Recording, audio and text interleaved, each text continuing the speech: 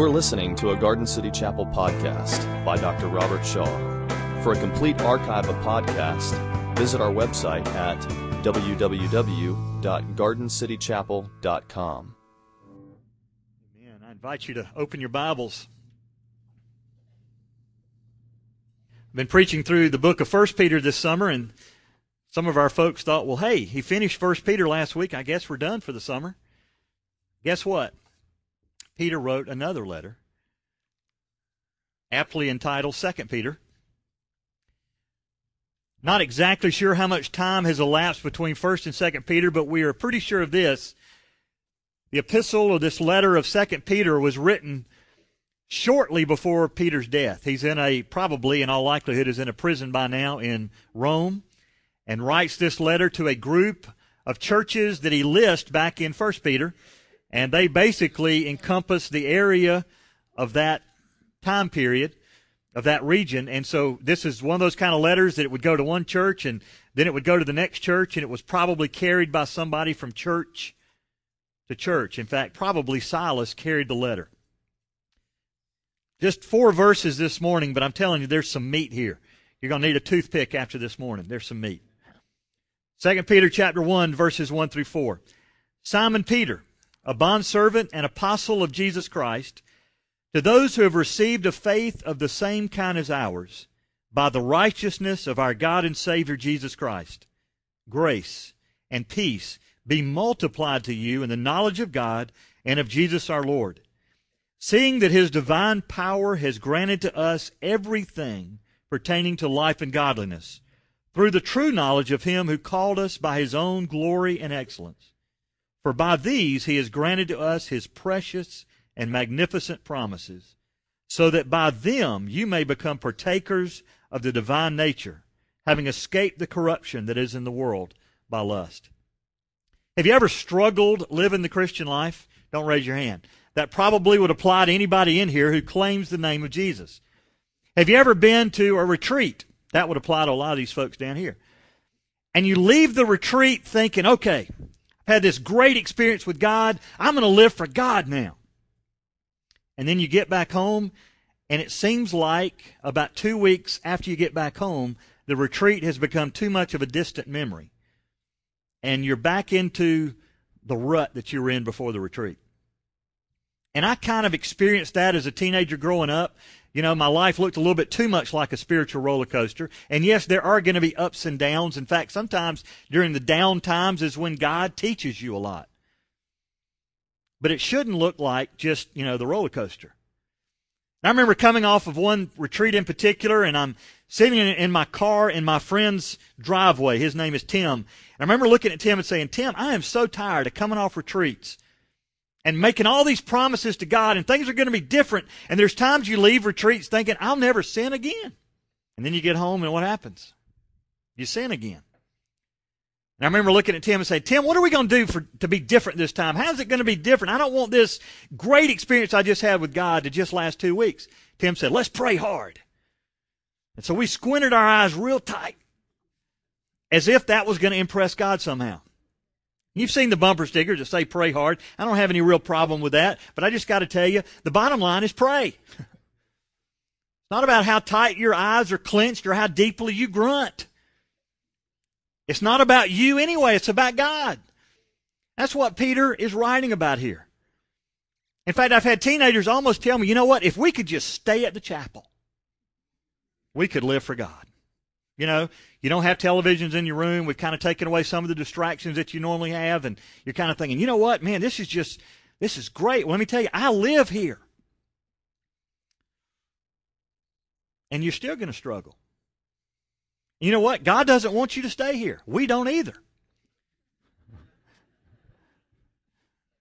I'm just kidding about that part. They actually have a thing here at the beach called Reclaiming the Beach. And they asked me the first few years to pray for reclaiming the beach, and I asked them, what is that all about? We do it in September right after Labor Day, and we walk out to the beach, and we thank God that the tourists have come, and then we thank God that they have gone. And some of you think, though, you know what, if I could just live here, I could really live for God. Well, guess what? You wouldn't be any different here than it is back home. And guess what? God doesn't want you to stay here. He wants you to go back home and take what God's done in your midst and live it for Him back there. And so you ask the question, well, is that possible? Because, Robert, you've already said 2 weeks after the retreat's over. No, it doesn't have to be that way. It's kind of the same mentality that some people have about, you know what, I could lose weight if I could just go off to one of those fat farms where they, give me the food to eat. Like in the morning, you get a piece of celery. At lunch, you get a grain of salt for flavoring. At night, you eat a sensible dinner. That was the old Slim Fast commercials. A shake for breakfast, shake for lunch, then a sensible dinner. I don't know about you, but if all I've had is 2 shakes for breakfast and lunch, I'm going to eat half a cow for dinner, I know what some of you are thinking. You're thinking, Robert, you've never been on a diet. Yes, I have. I've lost a lot of weight, but I've gained a lot since birth. And I try to maintain a little heavier frame so that women won't lust. And it's working really well.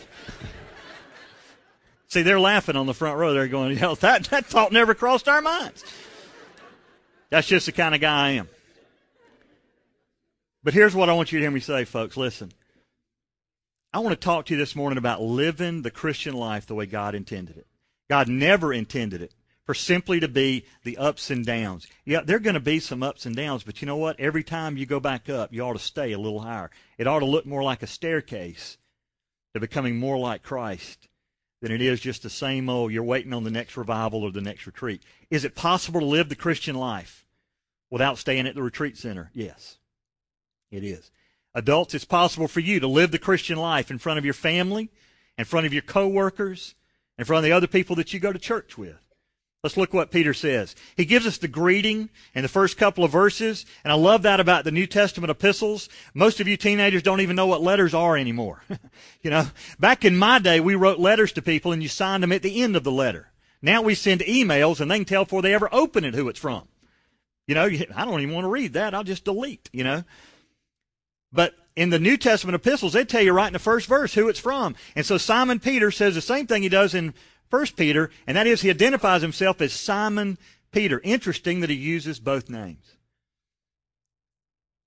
His name was Simon, but Jesus gave him a new name. You remember that? He called him Peter. Remember what that stands for? The rock. This is a man who Jesus looked at and said, Peter, you're a rock.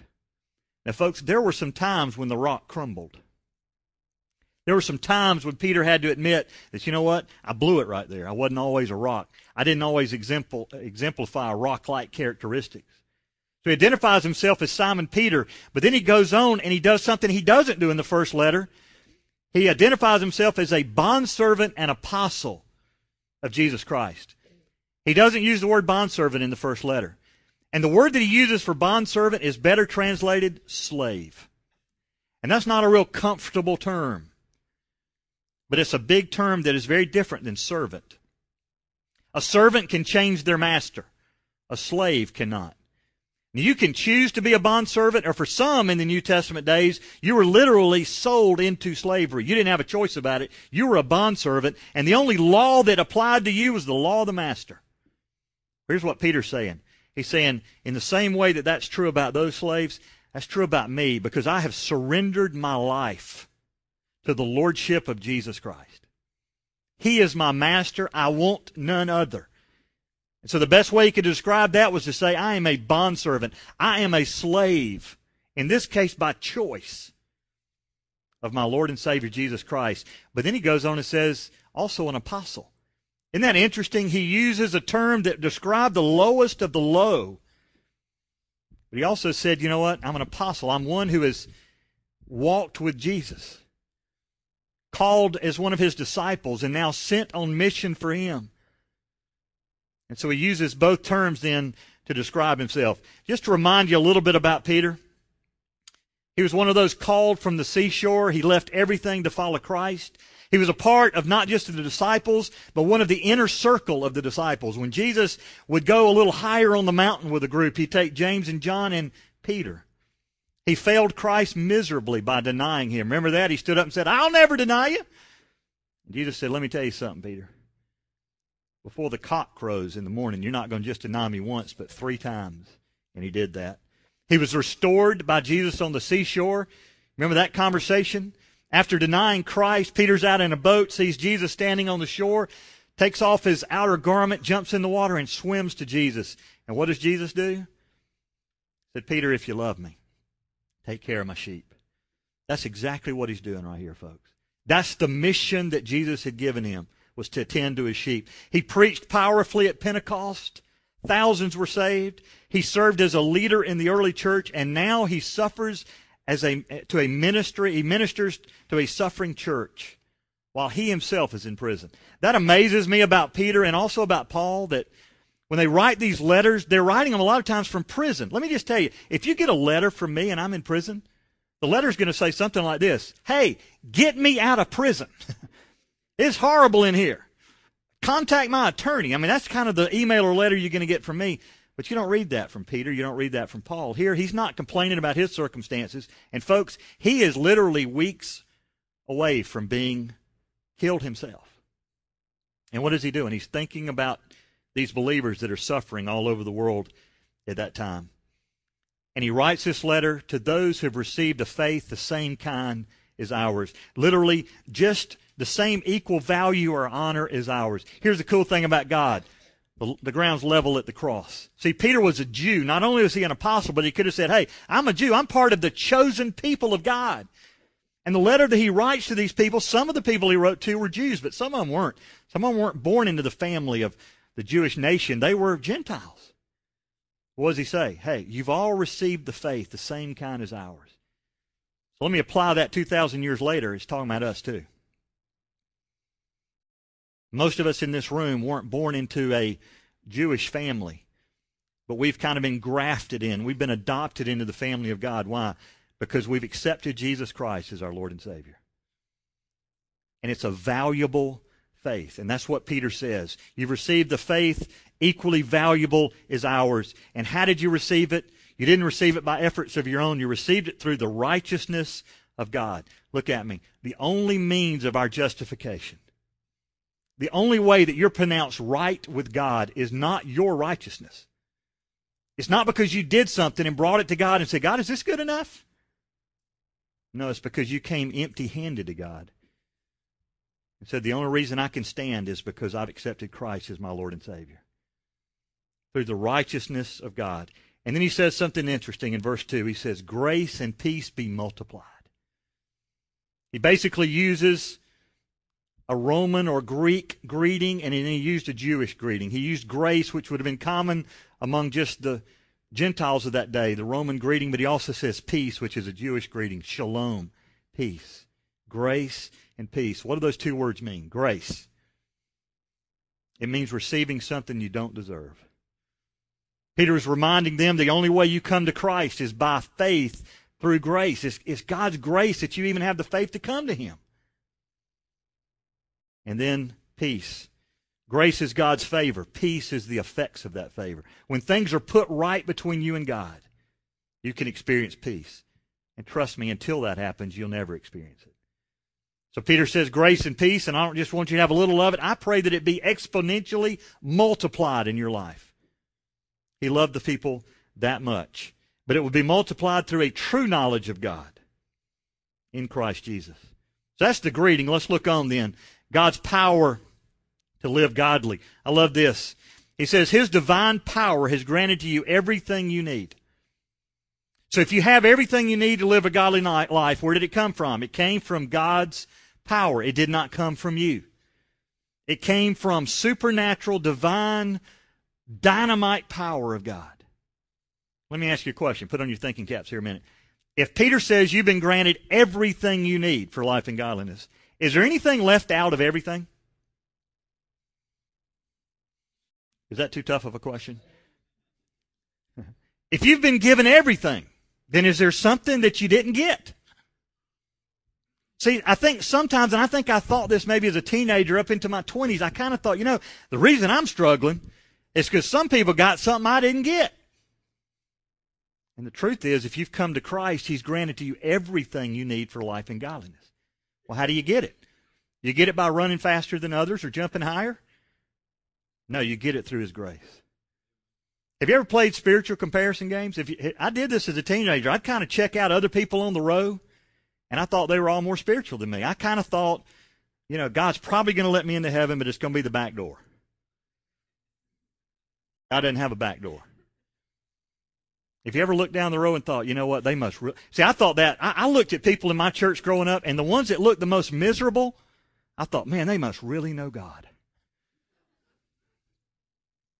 Because they had the look on their face. There wasn't any joy there. I don't know. They just had a condition or something, The ones that squinted their eyes a little tighter, I thought, man, look at them. I'll never be able to do that. I was jealous of my pastor. He had the longest pointer finger I've ever seen in my life. I used to watch him during the offering. He would sit up, and he always did. Great guy, but he'd put his finger like this, and I thought, man, I need extensions on my finger.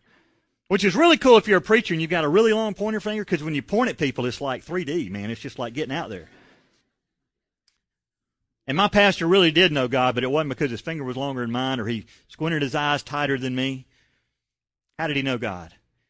Because he had placed his faith in Jesus Christ. It was all about God's grace.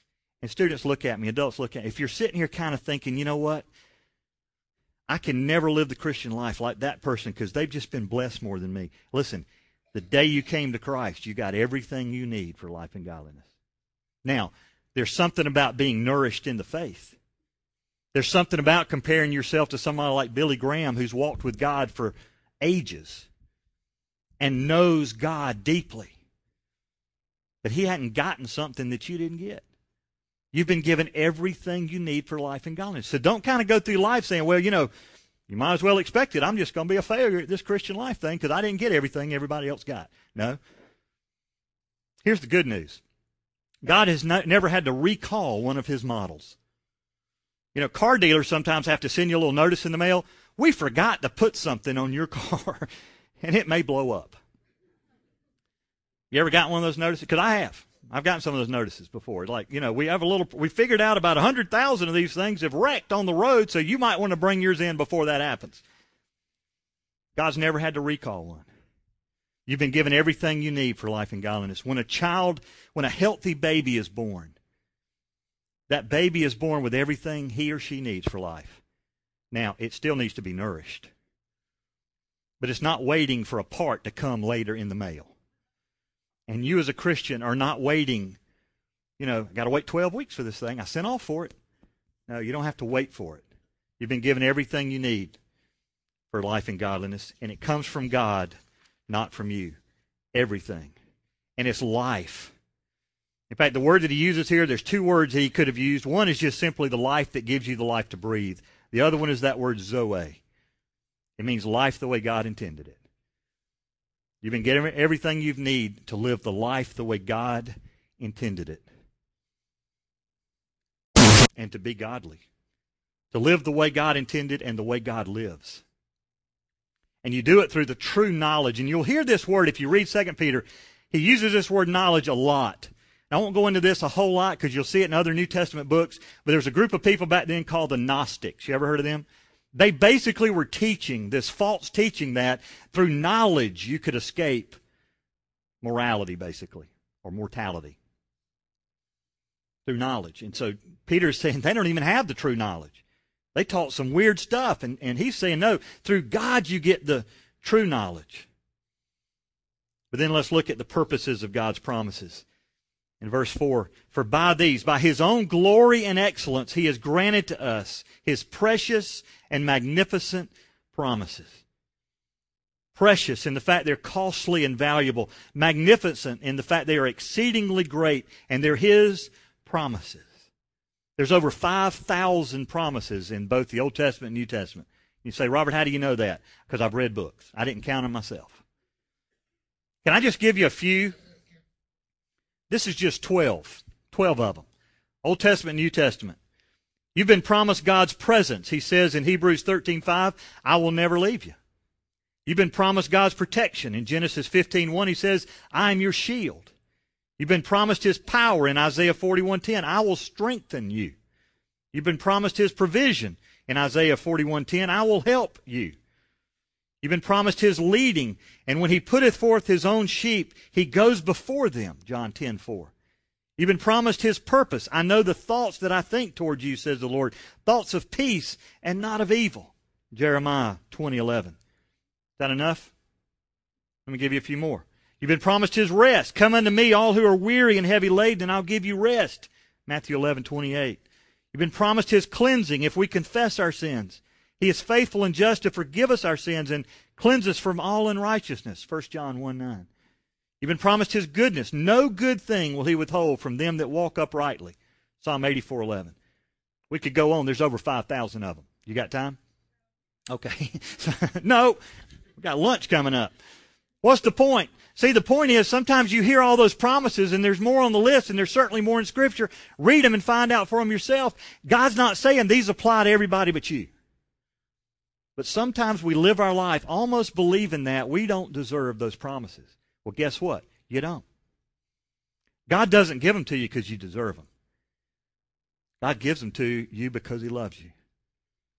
And for those that are called according to His name, those who are believers, those who have placed their faith in Him, get it all. Over 5,000 promises. Promises of God's goodness, His protection, His provision. And so it's possible to live the Christian life without going off to a mountaintop somewhere. In fact, where God really wants you to live it is right where you live. He wants you to live it at school. He wants you to live it in front of your friends. He wants you to live it in front of your family. You know, one of the things that would freak your parents out, some of you, if they saw a difference in your life that Jesus is making. Billy Graham put it this way. He said one of the hardest places, one of the hardest environments to live for God is in the home, among the people that know you best. And yet, folks, some of you have parents that don't know Jesus. It may be a dad or it may be a mom or both. If you would live the Christian life in front of them, some of them will be won to Christ because of it. For one thing, they're going to be shocked. What's different? Well, Mom, I've placed my faith in Jesus Christ. And I'm not perfect, but I'm becoming more like Him every day. You've been granted His great and precious promises, and there's a reason for that. So that you may become partakers of the divine nature, having escaped the corruption that is in the world by lust. Hang on for the next couple of minutes. I'm almost done. You become a partaker of the divine nature. Did you know that's God's plan from the very beginning? When God created Adam and Eve, how did He create them? He said He created Adam, man and woman. He created them in His image. You know what the word image means? It means character or nature. So God's plan from the very beginning is that you would walk in His nature. You'd walk in His character, in His image. That's how He created Adam and Eve. What happened? They sinned. So what happened? They got kicked out of the garden. They were punished. There's a consequence to sin. That nature got marred. They now have a sinful nature that will always lead to corruption. And yet, through faith in Christ, you're given a new nature. You're restored to that nature that God created you to have in the first place. You now walk in a divine nature that always leads to life.